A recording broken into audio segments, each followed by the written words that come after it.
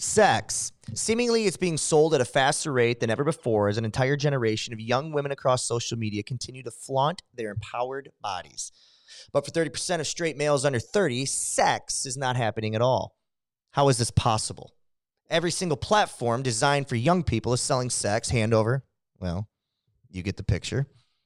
But what's most disturbing is this empowered generation of young women who have freed the nipple and taken control of their body image has seemingly lost control of their body image and their mental health by participating in the inevitable comparisons of self to others. For better or for worse, the biggest critic you will ever see in your lifetime is the one looking right back at you in the mirror. Since the rise of social media, young women in this country who are experiencing depression, self-esteem lows, and have suicidal tendencies are now making up 57% of the population. Make no mistakes, this impacts realistic expectations of long-lasting relationships. And now it's being suggested that one possible reason for men and women not hooking up or maintaining long-lasting relationships is because one doesn't like themselves and the other doesn't think you like them.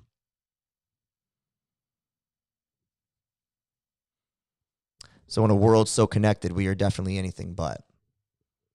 Take my advice. Put down your phones and let the mirror show the real you and compare it only to the you from yesterday. Go out and say hello to someone, and if the first person doesn't like you, statistics show that the next one will. Bobby Talks. Always more to the story.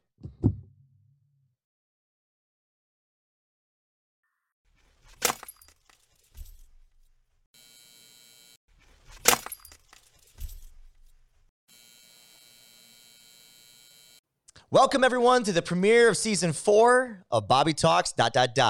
Those dots are there to tell you that there's always more to the story, and today's story is going to be an interesting one. We are going to be looking at the American relationships. Do they exist anymore? Specifically, we're going to be diving into youth relationships as well as adults, but kind of the traditional path. And today, my guest is going to be talking about those non-traditional paths as well, but really dissecting the mental health status of the American society, our culture, and how those things that we dive into, such as social media, our self-esteem, our body image, all those variables that take place in impacting our relationships. Today, I'm with licensed therapist Jess Aycock, and she is out of North Carolina. She specializes in sexuality, the taboo, spirituality, and all things non-traditional relationships. I'm so glad to have her on the show. How are you doing? I am wonderful. Thanks for having me, Robert. Yeah, I'm really excited to have you. I was reaching out to people for a while to try to kind of book this show. And again, we talked offline about what I wanted it to be, this hypersexuality of American society today, especially through the eyes of Instagram, TikTok, and Snapchat. And I kept getting people that were too afraid to talk about it. They were not comfortable with this subject matter, so they didn't want to come near it. And to each their own. They all have their right.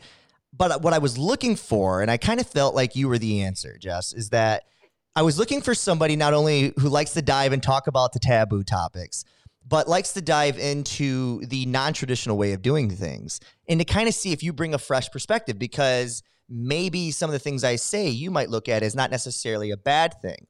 There might be a counterpunch to all of these things that I bring to the table. And that's where we're at today. So the setup to the show was talking about American relationships. Do they exist anymore? Do they not? Statistics will say that relationships, sex, things of that nature are actually on the decline. Before we dive into actual facts, I just want to get your thoughts right away on where, first of all, how old are you, Jess? I am 42.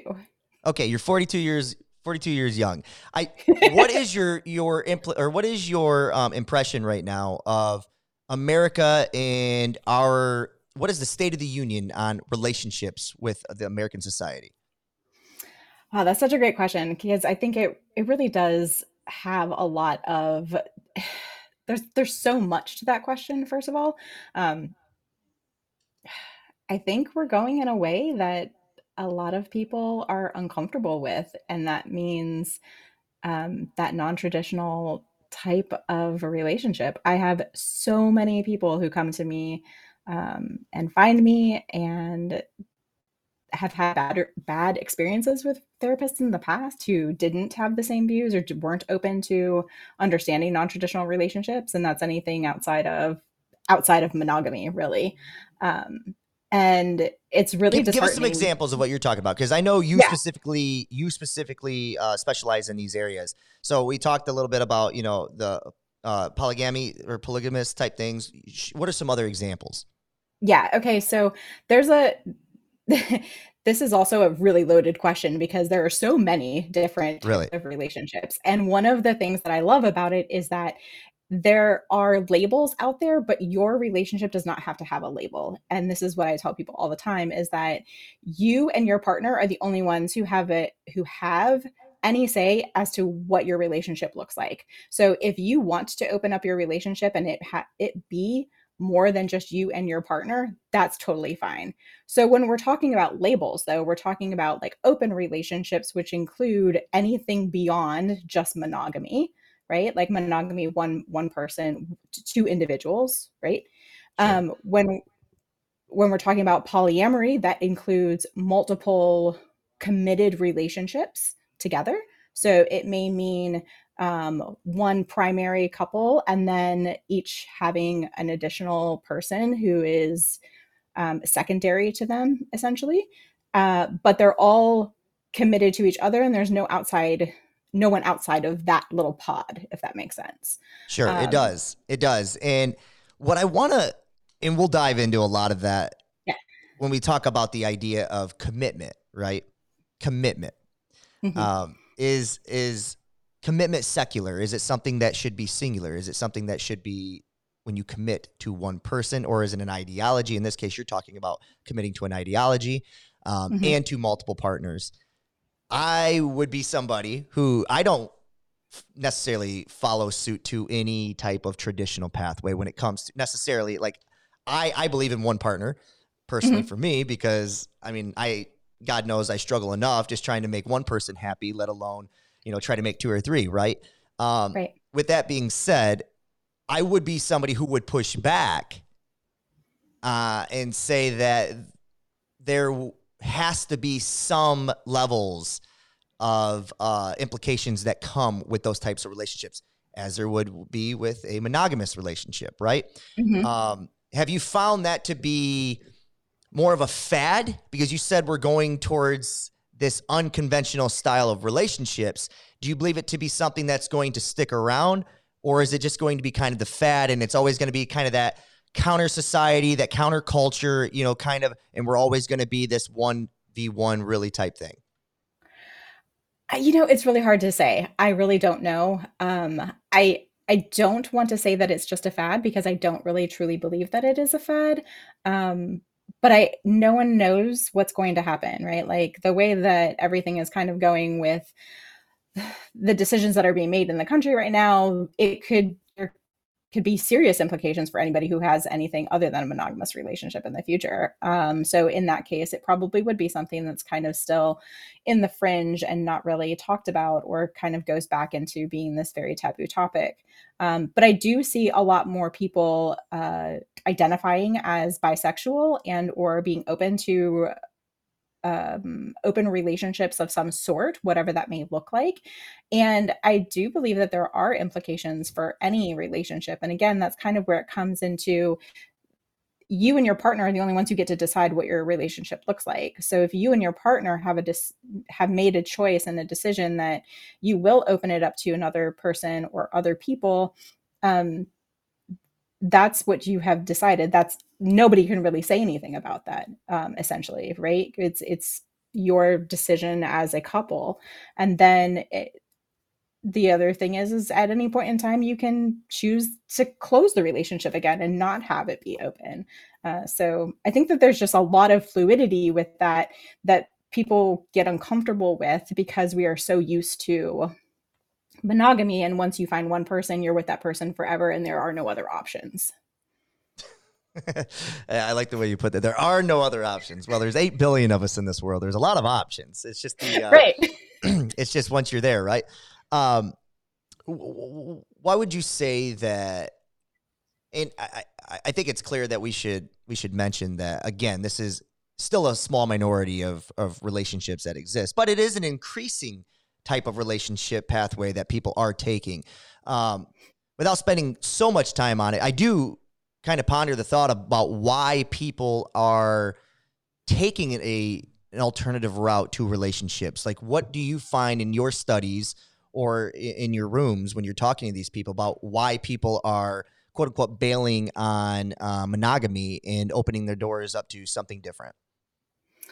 Yeah, that's such a great question. I think there's a lot of times that people just don't, honestly, sometimes I think people are just rebellious and they don't want to conform. And so they're like, no, I'm just going to do whatever I want to, kind of thing.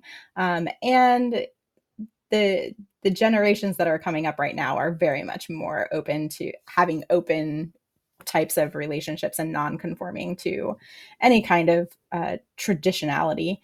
Um, I'm sorry, and now I forgot what the rest of your question was. No. What? What you just said is where I want to segue anyways. Okay. You talked about, younger people being more brave, right? And I don't know if brave is the right word, but more curious of this idea of open relationships. I think that stands true for every generation prior to us and even now.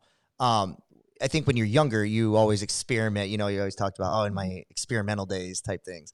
But what's funny and interesting about that then can be very harmful to you as an adult. And in so many ways, if your personal life is not in a satisfactory state of mind, a content state of mind, a peaceful state of mind, it can impact everything you touch, especially it can touch your professional life, Mm-hmm. in some of the relationships that you have there. The youth today, though, and now we can dive into some statistics. Okay. And this is going to branch a lot further than just relationships, because we're going to have to kind of dissect people. And mainly, I think we all know what the elephant in the room is, and it's not even an elephant anymore. We know what it is. We just don't know how to approach it. And it's the social media aspect of everything. So it doesn't matter if you're in a monogamous relationship or a polygamous relationship or whatever it is, you're still going to have to deal with the idea, is this person committed to me? Are they not committed to me? Am I committed to myself before I can even get to a place where somebody else can be happy with me? So let me kind of give you a pathway of what I want to do here. Okay. Relationships seem to be on an decline in this country as far as the traditional standard, right? Marriages are down. Relationships are down as far as people getting together and getting married, people being in a partnership. And going along with that, sex is down. There's a 30-year low of sex being down. That means people aren't having sex nearly as much as they were, 30 years ago. This is alarming to a lot of people because it has to do with whether or not people like talking about it or not. Sex feels good. It makes people feel better, it makes people feel seen and felt, and there's a deeper connection. And sometimes even if it's not with a committed relationship, there's a lot of benefits that come from that. There's a lot of harmful things come from it too if you dive into the wrong way of doing it. But there was a statistic that said that somewhere along the lines of 30% of men under the age of 30 have not had sex in the last year. That's in a high number. Mm-hmm. What's your thoughts on just that statistic alone? And what are some of the implications that can come from not just men, but people who are not having sex? What are some of the implications that can come from that? Yeah, so that is a statistic that I was not aware of. So I appreciate you sharing that with me. I think the biggest implication that I'm concerned about, honestly, would be how are we having any kind of interpersonal relationships with people? And not simply because we're not having sex, but simply because sex also leads us to having um, vulnerability with another person, that connection to another person. I would be curious just to see what their reasons are for why we're not having sex or why people are not having sex. Um, I could throw out some theories, but I don't know what they Throw them out. what's I mean, what? Throw them out. What would this is the conversation part of it? Like, what? yeah. I have an idea of why that is. I think when you dive into people, I feel like we're starving for connection in a world where we're Mhm. connected, right? And this isn't anything new to anybody, but what's crazy is that we are not utilizing our tools to our best ability. We're utilizing our tools. It seems this is why I wanted you on the show today, because there's this dichotomy at play. I feel that there's this hypersexualization taking place on social media. Maybe some people think it's a good idea. Some people think it's a bad idea. I'm just talking that there's a lot of it in your face, right? Um, Yeah. with that being said, you would think people are selling sex more than ever. And if they are selling sex more than ever, it seems like they would be having sex more than ever. But that's not what's taking place. And that's the part that I'm kind of scratching my head on. It's like, what are we doing here? Is there a reason it doesn't get any further than, just the lens in front of your face? Is that a health design? Is that good? Or is there really something that takes place that, nobody really knows what to do with it once the camera shuts off? You know what I mean? Like when you get it, when you slide into someone's DMs, are you only sliding into their DMs? The problem, the answer usually is you're sliding into 10, 20, 30 people. You're throwing Right. them at the wall and seeing what sticks. So there's Right. no real connections taking place. The mental health is a byproduct of that for sure.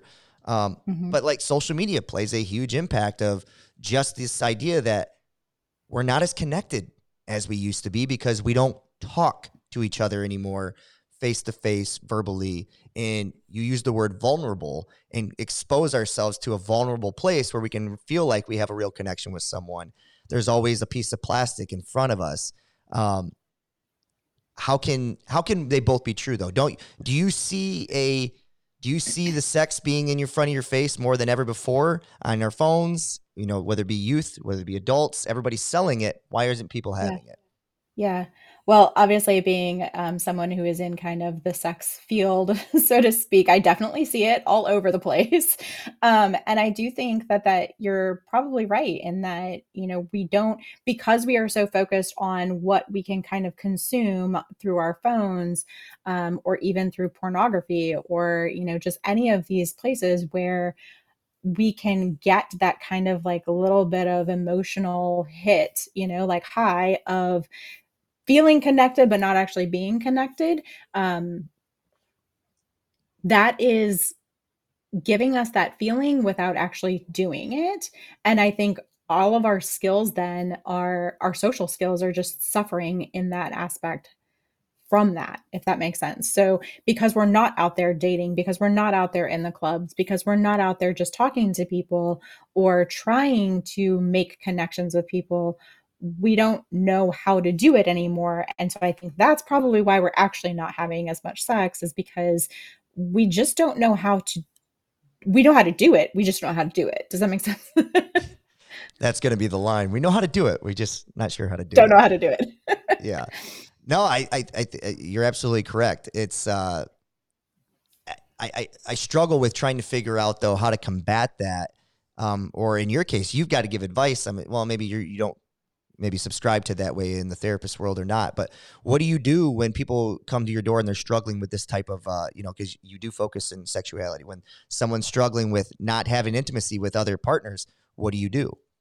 What kind of And I think, how do you express or how do you address that topic with your clients? yeah, I think that this actually might be, and it's just kind of now clicking for me, is this might be why we are so prone, or why there isn't kind of an uptick in a non-traditional relationship type of view, is that when we don't have somebody, when we have, or when we are with someone, one person that we have a relationship with, and we don't feel like we're getting what we want from them or what we need from them, why we are so quick to go to maybe somebody else, right?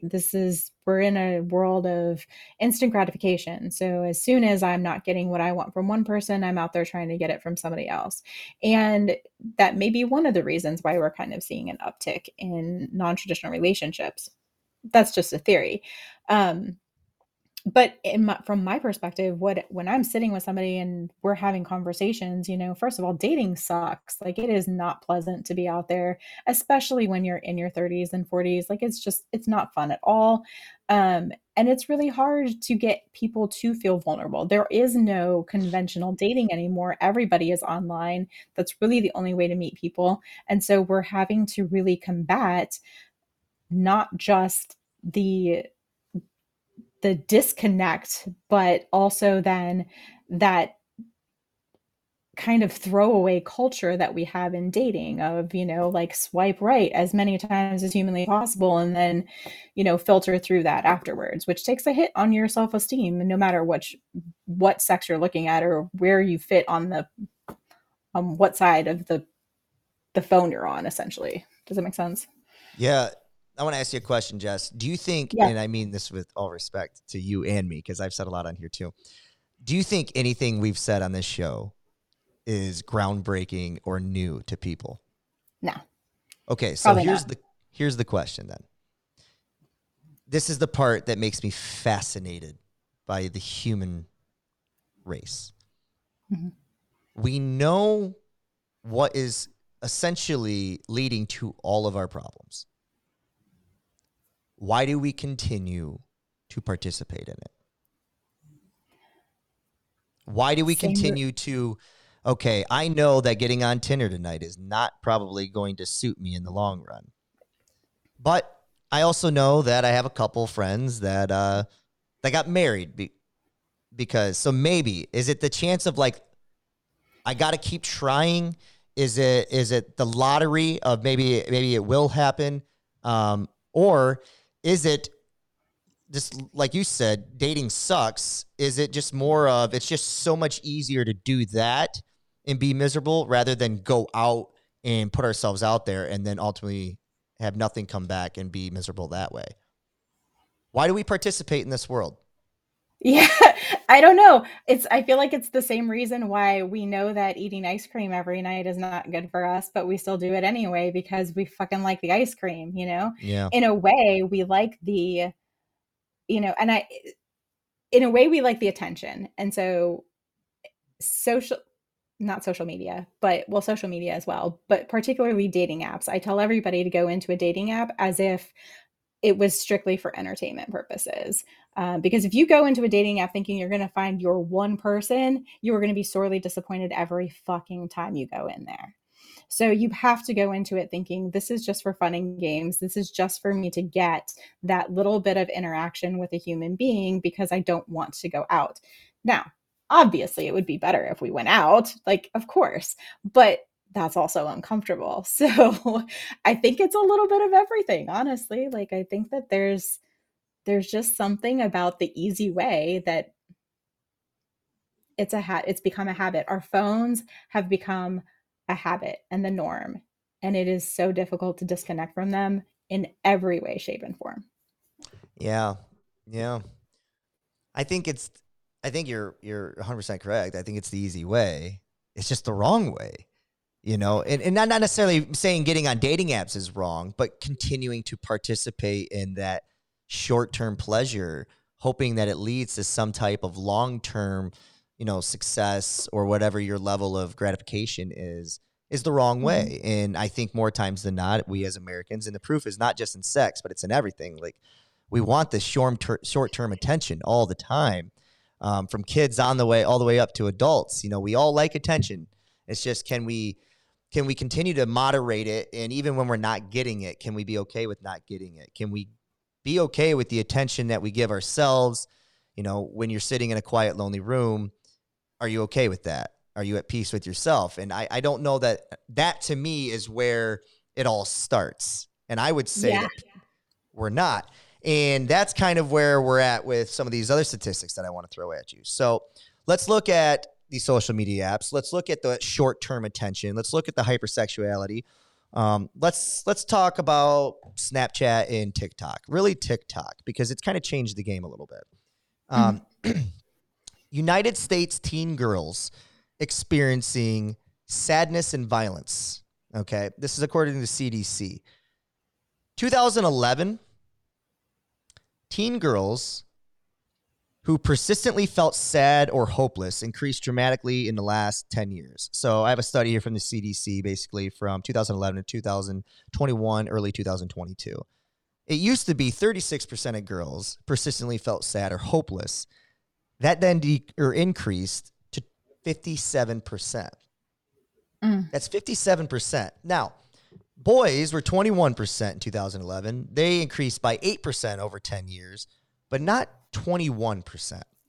And Mhm. there is this interesting thing because maybe because I'm a male, I'm not being filtered the hypersexualization of teenage boys on TikTok, or as usual, boys aren't usually the one that are selling a lot of that sex. That's not to say that there are not examples of that out there, and there definitely are. But I would say that everybody would agree that in larger numbers, you see youth, and of course adults are doing it too. But I just want to kind of hit this on at the earliest stages. You see youth selling sex, Mhm. and nobody seems to be tackling any repercussions that come from it. I mean, let me ask this question, and maybe it's inappropriate because we're talking about, 12 to 18-year-old girls here, but is this an empowerment of an entire generation? Because we've talked about owning your bodies and we talk about, being less critical of oneself and putting it out there and things of that nature. Or is this ultimately going to increase in another 10 years from 57% to damn near 70% of teens being sad, hopeless, body image issues, self-esteem's at an all-time high? What's your thoughts on Yeah, that? I hope that's not the case. Like, seriously, that would just be absolutely terrible. Because they're I selling. I mean, it's in our face more than ever. They're live on Yeah, TikTok. They're yeah, in their bathing suits. They're dancing. They're whatever it might be. They're out there, and TikTok is finally getting under some attack for some other reasons. But like, there is some bills out there about banning 13-year-olds from being and lower being on it. But that's still a pretty impressionable age for kids to be out there doing things, and right. putting a camera in front of their face. So it seems like there's this definite attention, as always before, with teenagers wanting that attention. They're getting it, but ultimately, as we talked about, it's the short term attention. It has to lead, in my opinion, to long term consequence on a relation or on their mental health, and then ultimately how they approach relationships. Would you disagree? Do you have a counter to that, or are we simpatico? No, I agree with you. I think that there's the two things that are happening here are, we're giving access to teenagers to be able to um, show themselves and get attention and consume all of this information when, I don't know how old you are, Robert, but, in the 1980s, we didn't have the internet. We didn't have all of these things. We had magazines and we had, um, TV. And I think that we still have all of the social, you know, not constructs necessarily, but like all of the social pressure to look a certain way, be a certain way, act a certain way, sex sells. We see women, especially girls, see women in a very specific way, especially in America, that is the definitive of beauty, right? And so I think that we're we're not it's hard because it's like I want to say like the empowerment piece is so important because I truly believe that that is the case, and I want girls and women to love themselves and to love their bodies the way that they are, and to not feel like they need to fit into the social norms and social constructs. But we're still feeding them all of the social constructs, and we're still feeding them this view that they should be a certain way or they should act a certain way, and that's what's getting all of the attention. And so essentially they're modeling the same behavior that they're seeing, you know 100% agree. Yeah. that's really it. They just have now they have a platform and a space to be able to do it where they can reach so many more people. Whereas in the 80s and 90s, like it was just our close friends. We didn't have the internet Yeah. was just starting to occur. Like, you found pornography on the internet and you found like a gold mine and it was Right. like this huge thing, but it wasn't even good porn. It was like 1960s and 70s porn. So, Right. you know what I'm saying? Like, we're still feeding all of this information and all of these expectations on these young girls. And then we're giving them a platform to say, hey, like, be yourself. And they are, And then we're also telling them that they shouldn't do that. So it's like, what's the answer? I don't know. Well, that's what you're on the show for. I know. No, it's what's the answer? And I mean, I can tell you, I have some. I mean, we all have ways that we think we should combat it. But I guess I want to look at it from what's the answer? Well, first of all, let me ask this question: is it a parental specific problem? Is it a school specific problem? Should they come together and solve it? Or are we now, as you said at the earlier parts of the show, there's a lot of policies out there right now that seem to be attacking certain groups of people.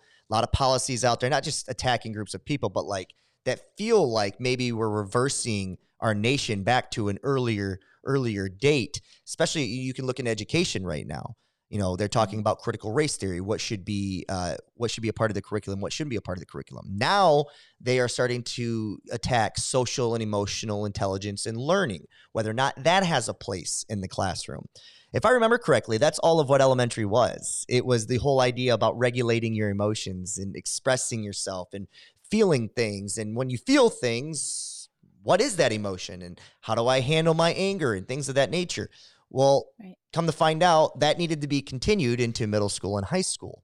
And it's just now being pushed as much as it has been. And it seems like as soon as it was getting ready to take off, bam, now there's pushback against it because we should only be learning traditional subjects.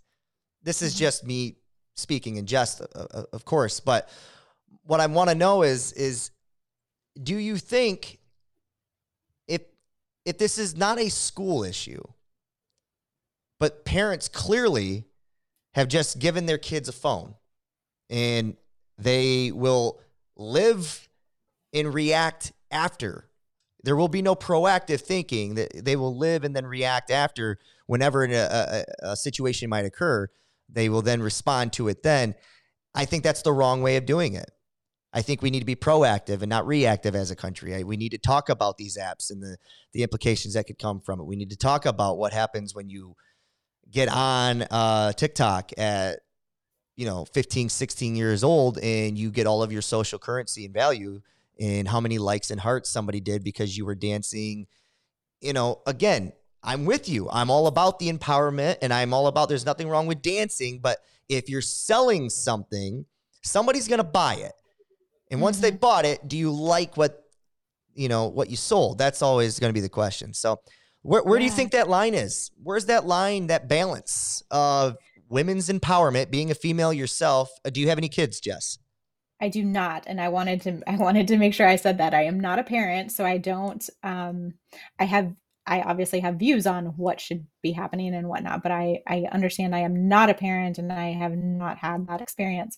But I do think that there is a lot of responsibility that lies with parents.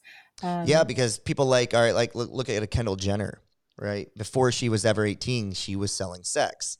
And we were buying it hand over fist. And then we still have it's funny because as an American society, we buy it hand over fist. And yet on the other side of the mouth, we're talking about how we shouldn't exploit children and we shouldn't, you know what I mean? So there's this mhm. dichotomy, and that might be a topic that we can dive into or maybe save for another show.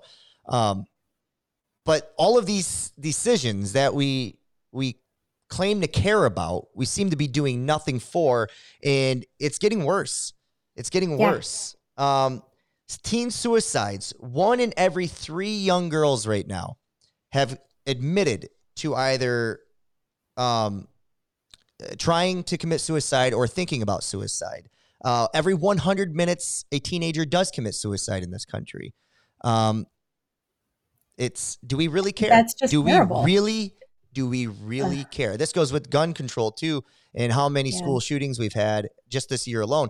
I'm going to ask the question: do we really care about other human beings outside of ours and our own?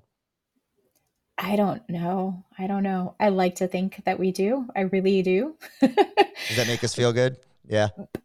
I mean, it does, but the evidence does not show that, like this, and, type back to relationships, we can see that in relationships too, like if we want to believe that our partner is good for us, or we want to believe that this is the right thing, or this is the right person, we will overlook a lot of things, a lot of red flags. And I feel like, maybe that's what we're doing. We want to believe so badly that we are willing to overlook all of the evidence that shows the opposite of that. Well, you're right. You're right. We want to, we're 100%. I tried to educate my kids because for 7 years I could see I had this leadership class and we do talk. I mean, I would be out of a job completely if you take away the social emotional intelligence part of what we do, because that was my entire curriculum, was basing Yeah. things around that. Um, we did have a conversation about relationships and young love, and you can talk about whether that's inappropriate for a teacher to have or if that's the perfect person to have, because kids might not necessarily talk to their parents about those things. Or unfortunately, there's other statistics that show that we have single parent households. We have kids that, you know, don't come from a traditional family like you would like, or not necessarily like you would like, but a traditional household where they're happy and healthy and everything, all their social Mhm. constructs are in place. Um, but I just wanted to make sure I was inclusive to The nuclear family here. to the Right. nuclear Yeah. family, right? Um, but I tried to tell them what's interesting is that you guys are children. You're 8, 9, 10 years of age. Then you get to a place where you hit middle school and everything changes. Hormones come into play. You start caring what you look like. You start caring how you look to other people. Hmm. This is new for you and it's new for them. It's new for your classmates, your peers, and everything's new. And you're Hmm. getting a little older, so you get a little more responsibility. You get a little more freedoms. And what do we all do? We explore, we experiment, Yep. we want to do things because they're the first time. What I tried to tell my kids is that what's heartbreaking is that you guys are now you're gathering all of this data. Okay. You're gathering all of this information on what you believe love is. You Hmm. believe relationships are and how they should work and operate in a successful manner, when in reality, the first 10 years of your dating life is going to be the worst 10 years of your dating life, truthfully. So Yeah. this idea of like young love and, yeah, it exists, but on a small portion of people do they actually get to the finish line. More people are getting cheated on, whether it be cheated on digitally, cheated on in person. They're getting cheated on. That has implications and ramifications that come with that. I just tried to tell my students, I'm like, I'm not telling you not to be you and not to try and pursue love and relationships. I think it's important that you do, but I also think it's important sometimes that you do get your heart broke and you figure out how to overcome. Um, but with that being said, just keep in mind, like you said, keep in mind, there's that this isn't the end all be all of way men will always behave, the way young women will always behave. Everybody's Hmm. exploring. And if you guys can constantly somehow have that in the back of your mind, you'll be better off for it, because you'll know that and it's hard for them because everything's new and I'm Mm. old, Oh, yeah. right? You don't know anything. Right. But it's unfortunate that the worst versions of dating Hmm. are the earliest versions of dating. You know what I Yeah. mean? And then it unfortunately makes them become bad versions of themselves as adults who really never learned appropriate ways of and healthy relationship styles. And I think Yeah. that's why we are a nation that might look for alternatives. And that might not be a bad thing. But if you take unhealthy people that have unhealthy mental health and body image issues and self-esteem issues, and just because they're adults now, and although they might be looking for an alternative taboo way, you can be with 4 people, you can be with 1 person. It ain't going to lead to a successful anything because you didn't take care of you. Right. Well, and if you don't have the skills, it doesn't matter how many people you bring into the relationship. It just gets more complicated. Like, it does not get Right. easier, I promise. Like, it gets more and more complicated with every person that you bring into the relationship. And so if you don't have the basics, you're not going to get anywhere.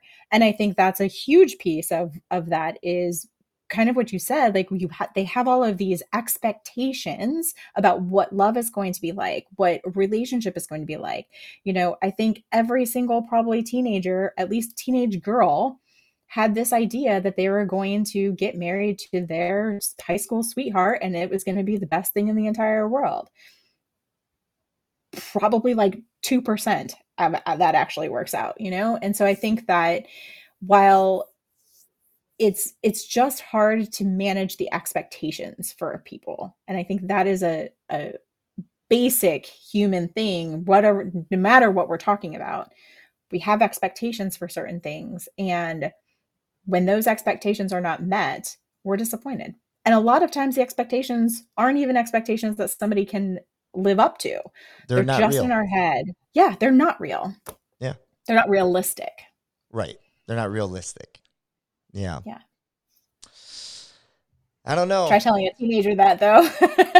Yeah, I know. Trust me. I know. I don't have any kids and I'm 36 to answer your question, but I want to kind of do some hard hitting rapid fire. It doesn't have to be rapid fire, but I'm going to ask you a question. Got You're it. female. Yes. And I am really curious where the balance is to empowerment of body and when that's appropriate to do. Okay? Mm-hmm. Appropriate. Teenagers love listening to adults use the word potential and appropriate. It makes them vomit, right? It makes them rebel just because we use those two terms. But the bottom line is that, it's all coming from a good place. We all want to make sure that they're happy and healthy in the long run. 12-year-old, 13, 14-year-old girls wearing midriff shirts. Appropriate, inappropriate, empowering, not empowering? What's your thoughts on that? Should the boys just not look? Oh, that's a whole other conversation, Robert. I feel like there's a lot of I'm here to have it. I'm here to have it because I think I'm here to have it because I think this is the conversation that leads to these types of things. Not necessarily saying that a girl wearing a midriff shirt leads to suicide and depression. I'm not talking about that. What I'm saying is that they're selling something, whether they think they're selling it or not. And trust me, there's a whole lot of things. Fashion, trends, don't get me wrong. You can buy a full-length shirt that's still available. I'm not going to have a conversation with a 15-year-old girl about how she can't find a shirt other than a midriff. That's not true. However, I get what the point is. I get what the point's being said, right? Mm-hmm. I want you to answer these questions if you feel comfortable. Yeah, no, good. I'm going to be complicated because I feel like there are appropriate times and there are inappropriate times. And to the last part of your question, which I feel like is the bigger part of that is, should boys just not look? Is no, but we need to be teaching boys what is appropriate and not appropriate as to how to speak to girls, because there are a lot of boys out there who are treating girls as if they are just sex objects, right? Because that is what they've been taught, regardless of what the girl is wearing. That does not mean shit. And I think that's a huge conversation that doesn't happen a lot of the time. And I agree with you. Can you understand how it's confusing at times? I absolutely can understand how it's confusing. So then now we're sitting at the same table, right? Because there's an old Dave Chappelle joke that was just gold back in the 90s. He talks about, just because I'm dressed this way doesn't mean I am this way. And he talks about a guy going up to a girl that was dressed a certain way and being inappropriate. And she says that to him. She goes, just because I'm dressed this way, yada, yada. And then someone's being mugged or something like that. And that same girl runs up to a police officer, a male police officer, and says, I need help. And he says, just because I'm dressed this way doesn't mean you know what I mean? And it's a little bit of a reach, but there's something there that does make sense. He's saying it's confusing. And that's where parents are supposed to step in. But we started teaching sex ed in schools in the late 80s because statistics shown that parents weren't doing their jobs. And more of these things have been being thrown on the schools over the last 20, 25 years. And now it seems like they want to blame the schools for having taught those things. And there are areas in which, liberal left has gone way too far trying to teach things. I would say that's probably smaller pockets, and there deserves some pushback. But now we're getting high resistance in certain areas of pushback. Certain books they can't read. Mhm. Tennessee just passed a law about no drag shows. Yeah. Interesting that they just had a a school shooting that in their own state with Yeah. something kind of in the ballpark. You know what I mean? Um, Yeah. so the conversation with the boys, I get. What's the conversation being had with the girls? I can tell you with the boys, what I would say, I know. What's the conversation being had with the girls? Because I had this conversation with my senior and junior leadership class, and how many of the girls thought they should be able to wear midriffs at the school, and it was Mhm. 90 some percent, Yeah. 90 some percent. And then the question became, what's considered midriff? How far up can it be? And then now, and Right. that's where schools don't want to play. We don't want to be in that area. We just want to teach. So now that's where we're just like, no fun, no midriffs, and it's just wear a normal t-shirt. And that's where, so I'm going to Right. ask you, is it appropriate for stuff like that to be sold or to be shown at a school? I would say personally, this is just my personal opinion, that no, it is not appropriate for school. However, I do think that at least from my I remember in my school days, right? Like the school was very, I'm not going to say very much harsher. The school was a lot harsher on girls and clothing attire than they were on boys. And to the point where it was very much like, I can't find things that I'm going to be able to wear to school. You know, girls weren't allowed to wear tank tops or anything that showed a bra strap, or you've like, that's where it's starting to get like, okay, I can understand where the school is coming from, but also, are you freaking kidding me? Like, my bra strap can't be showing. Like, Right, now we're just asking girls to not wear bras, and right. how is that going Which to is go? Right. that's another question, but go ahead. Yeah. Exactly. Yeah. So, I mean, I think that there's it's so difficult because I can very much see both sides of it, and I can very much see and argue either side of it. And there isn't really like a great answer for any of it. I would always argue that the school is a place of education, and any distraction from that is not what the school wants. Now, there's the Mhm. realistic side that says we all know that kids going to school is for a multitude of things. And sometimes, maybe more times than not, education is pretty low on the list of what they're actually there to do.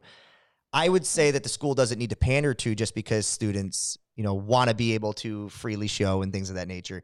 They shouldn't pander to that. They should stand by what their constructs are. With that being said, realistically, I think you're right. There is a time and a place. And I think, outside of the school, if a parent thinks a kid is mature enough to handle that type of fashion, that type of, body image, not just with other people, but like with themselves, if they're okay with showing off a little midriff and they're comfortable with it, and then they can still make sure that they've got value coming in from other areas of life where it's not just me selling my body or, just not even selling. I don't even like that word. Just the idea of like, being comfortable with my body and being able to show it off in certain. But then the question becomes, today it's midriff, tomorrow it's what? Is it no bras? Is it higher midriffs? Now we're showing the rib cage. Is it like, where is the limit and who gets to decide the limit?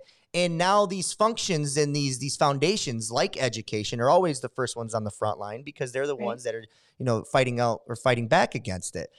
We don't need to dive in so much there because we're kind of getting off topic, but I think all of this does play a part into body image, self-esteem, Mhm. and ultimately where we end up as people with our mental health, and ultimately how it is clearly impacting our relationships in 2023. Yeah.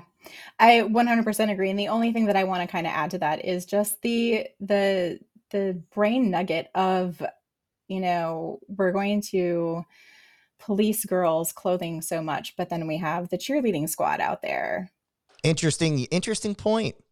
Yeah. How about and volleyball? those are school approved. Yeah. How about volleyball? No leggings, but tight spandex when you're playing volleyball. Yeah, there's Mhm. hypocrisies all the way around it.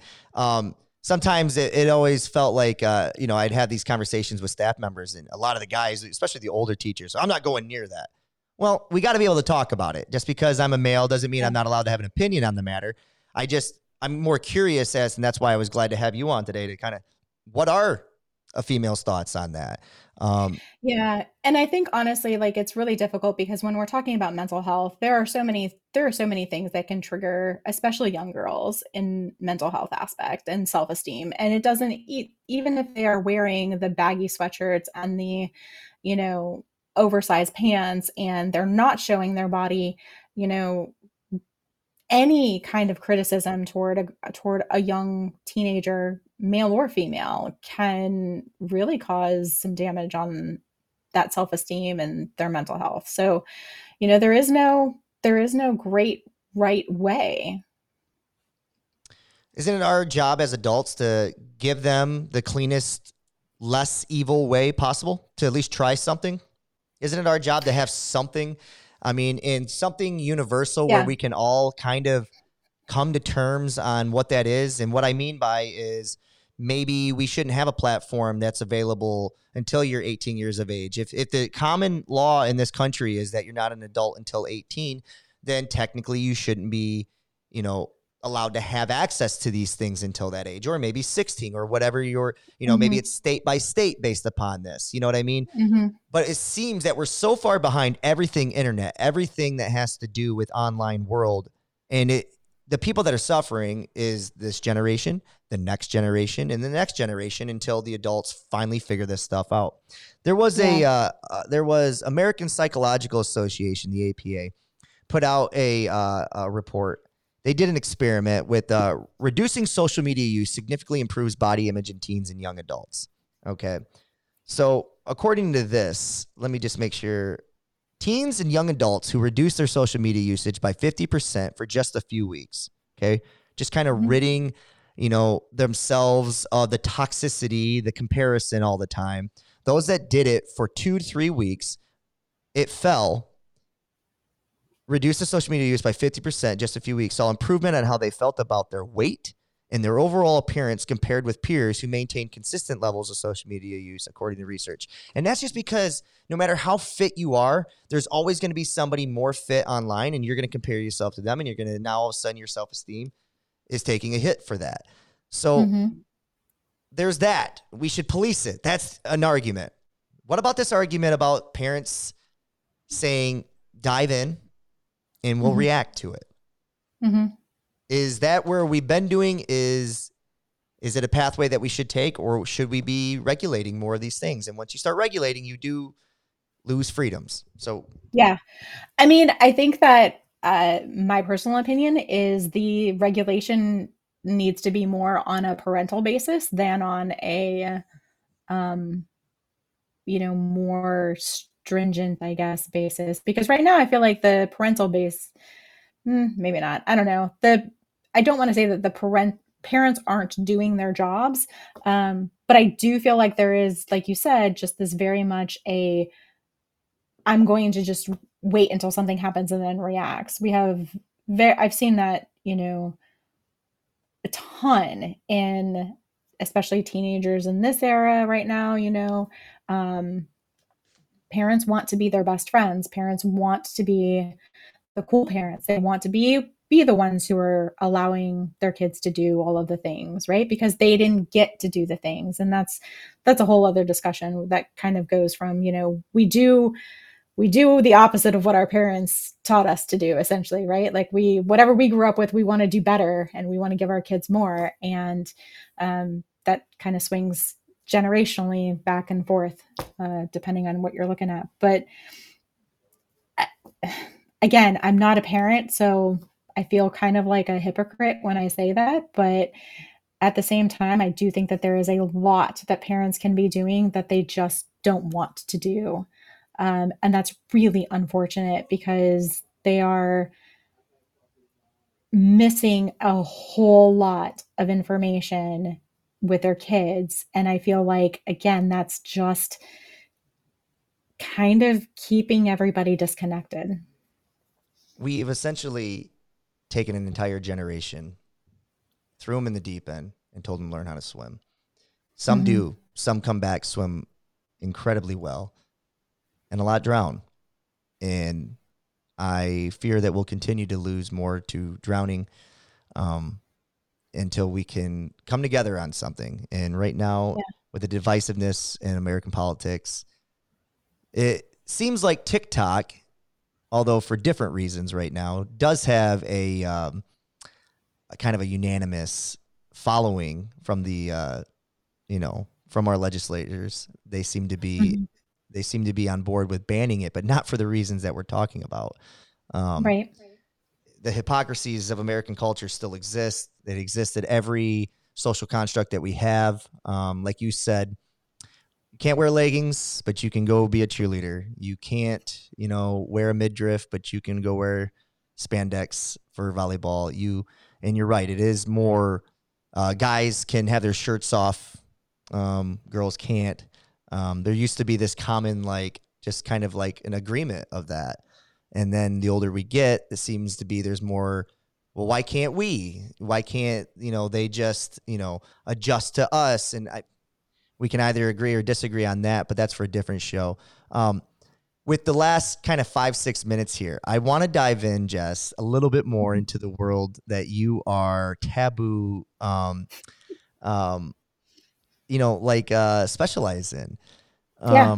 How does one, first of all, how does one want to be a specialist, or how do you find yourself as a specialist on non-traditional relationships, and why did you choose that pathway? Yeah. So that life chose me a little bit. Okay. It's the classic. I didn't choose this life, the life chose me, right? Um, that's I went into so previously I was a journalist. I worked as a journalist for 10 years. I was an editor for a newspaper.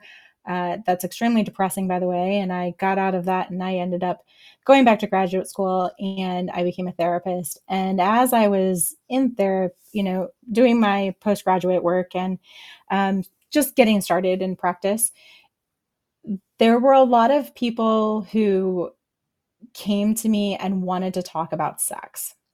And I was like, hell yeah, let's do it. And there were some that it would take them 6 or 12 months before they would finally feel comfortable and say, hey, so I want to talk about something that's been really bothering me for a while. And this is what it is. And it was whatever it was, whatever the issue was. And for me, I was like, great, let's talk about it. I have no judgment whatsoever on anybody. And there were so many people who had such a spectacular reaction to that when I said, there's nothing that you can say that's going to surprise me. I worked with the military for, 3 years. I grew up in the military. Literally nothing can surprise me. I have heard everything. So when people started telling me things and I just would respond with, okay, cool. Like, tell me some more about that. They were like, wait, what? Like, you don't think I'm crazy for this, or you don't think that this is weird, or and I'm like, I don't care. Like, like, not to sound callous, but like, I don't care what you're doing in your bedroom. Like, Right. tell me more about, like, why is this bothering you? Let's get to, like, with the real issue. And I have had so many people who have just been so amazingly surprised that there are people, therapists out there who are open to non-judging, especially being in the South, right? Like, a lot of times I have people who come to me and they're my last therapist told me, maybe you should go to church. My last therapist told me, oh, well, it sounds like you want to have your cake and eat it too because you want an open relationship. And I'm like, wow, Wow. Wow. that's pretty shitty. It sounds like there's some bad therapists out there, just like some bad teachers, bad parents. There's some bad people in every line of work, huh? So my focus was just, like, well, let me just tell people this is what I'm about. That way they know right away. They can jump in the deep end with me and not have to beat around the bush, essentially. And that's kind of how I got here. All right. I'm going to ask you a question from Robert to Jess. Okay. Sure. In your honest opinion, and I'm sure you got clients that are going to watch this, so you're going to have to be careful here. But I'm not Gotcha. talking Jess the therapist, okay? But I'm sure they're the same person because you're non-judgmental as a person. I'm the same way. I'm not judging anybody. To each your own. Do you want to do it? Do it. You want to, I'm also a realist when I say, okay, I do believe that if you have more than one partners, which is totally fine, if you can make it work, I just think you're also going to get to a point where it ultimately ends up not working. How many of those would you say either go back? Nah, forget that. That's a statistical question. Jess, do you believe it to be a healthier alternative that can actually be sustainable to try something non-traditional? And I'm not talking, like gay couples or bisexual couples or things of that nature. Because by all means, you should be with anyone that you want to be able to be with. I'm just We're talking about talking this idea of multiple partners. You really think multiple that's a partners. sustainable, healthy mental route that can be, I mean, it's going to have its challenges, but that's something sustainable, I think, is the word I'm looking at. Sustainable and a happy and healthy route or way. Yeah. Yeah. So I would say yes. I do believe that it is. It does take work. It does take work. And every relationship is going to take work. And honestly, if we started to look at the monogamous relationships out there, how many of them would you actually say just because they're together, are they happy and healthy? And, like just because they're together, does that make it a success? Right. I wouldn't gauge it So, as that. No, but by no means. Yeah. right. So sustainability, I think, is the tricky part, because it's like, well, what do we consider sustainable? Like, are we basing that off of how long they're together? How many children do they have? What is the measurement that we're using to make it sustainable? Disregarding that, I think that absolutely there's a way for any relationship, no matter what you call it, to be healthy, happy, and productive, or whatever you want to call it. I'm on board. I want people to be happy as long as it's done when they're adults. Consent, Well, consensual consent, and I mean, matters. Yeah. once they hit their adult mind, like, I'm not going down the road of like Mormons. Yeah. I've seen people, there's separation of church and state in theory in this country. But like there was an episode of Judge Judy on the other day of this guy who legally, I use the term legally loosely because in his eyes it was legally by his religion, Yeah. and he had the right to express and practice his religion in any way he sought forth. But it was married to 14-year-old, married to Yeah, that I 16-year-old. don't agree with. Yeah. Two of them, he was also married to their mother, so the mother was participating in this. I mean, he had something like 11 or 12 wives, according to him. Not by law, you know what I mean? But like this was Right. happening. Yeah. And that's not the type of taboo that That's we're not talking that's about. not the type we're going with. Yeah. Yeah, No, we're not the type of talking taboo we're talking consenting about. adults, and, yes, consenting adults who are having discussions and discussing limitations and boundaries for within their relationship, whatever that may look like. And I get it. Absolutely. I get it. You try one thing, it's not working. I might as well go this route, see if this works. Because, again, when you're younger, that's what you do is you explore and you try to find, it isn't even younger. It's just, we're constantly, at least I would like to think that we as human beings are constantly trying to find that happiness. It seems like by all the statistics that we might be tapping out. We might be giving up. Yeah. And I hope that's not the case, because if you think things are bad now, they will get a lot worse in your society when you got a lot of people walking around not having sex with one another, not having relationships anymore. And you can sit there and say how taboo that word is to say, but truth of the matter is you feel a lot happier with your day when you had sex, right? Or you feel a lot happier when your day when Definitely. somebody sees you, somebody says they love you, or you have a real connection with someone, or intimacy, or just a hug. That's why we see all these people saying Yeah. free hugs Free on the hugs. sidewalk. That stuff matters because you feel seen in this world. If you don't have that, you're gonna have a bunch of bitter people walking around, and with a who knows. I don't want to speculate too much more than that. But Jess, I've loved having you on. I thought this was great conversation. It probably went all over the place, but like I said, this is season 4, episode 1. I'm just very happy to have you on the show. And what were your thoughts? Was it awful? Was it torture? No, not at all. I so appreciate you having me on and just be willing to have the conversation because, like you said, I think that these are important conversations to be having. And even if we don't come up with like a great plan of what it means or a way to go, at least we're having the discussion, and that's what matters. It does matter, you know, but I'm part of I kind of feel like a fraud because I've sat in a lot of rooms and I said, I'm so sick of tired of having the discussions. We need to like, it's time now, you know, like what Yeah. good did we do with the world today where we just talked about all the things that we know exist? But what I had to kind of pull myself back, what good comes from it is that not everybody is aware of these things. You always are Mhm. constantly touching new people with the discussion. So you can't stop having the discussion. I just know that I need to be a little more proactive in figuring out how to solve some of these things because I want to do more than just talk about it. I want to be about it. So, Yeah. Jess, lovely, lovely. We'll stay in touch. Thank We'll you have so you on much. again in the future and um, stay on the line here when I get off and we'll talk Will do. offline here. But yeah, just great conversation and we'll see everybody else on down the road. Follow, like, subscribe, hit all the buttons that you need to share this. Again, this is how it's going to grow. So we'll talk to you later. Thank you.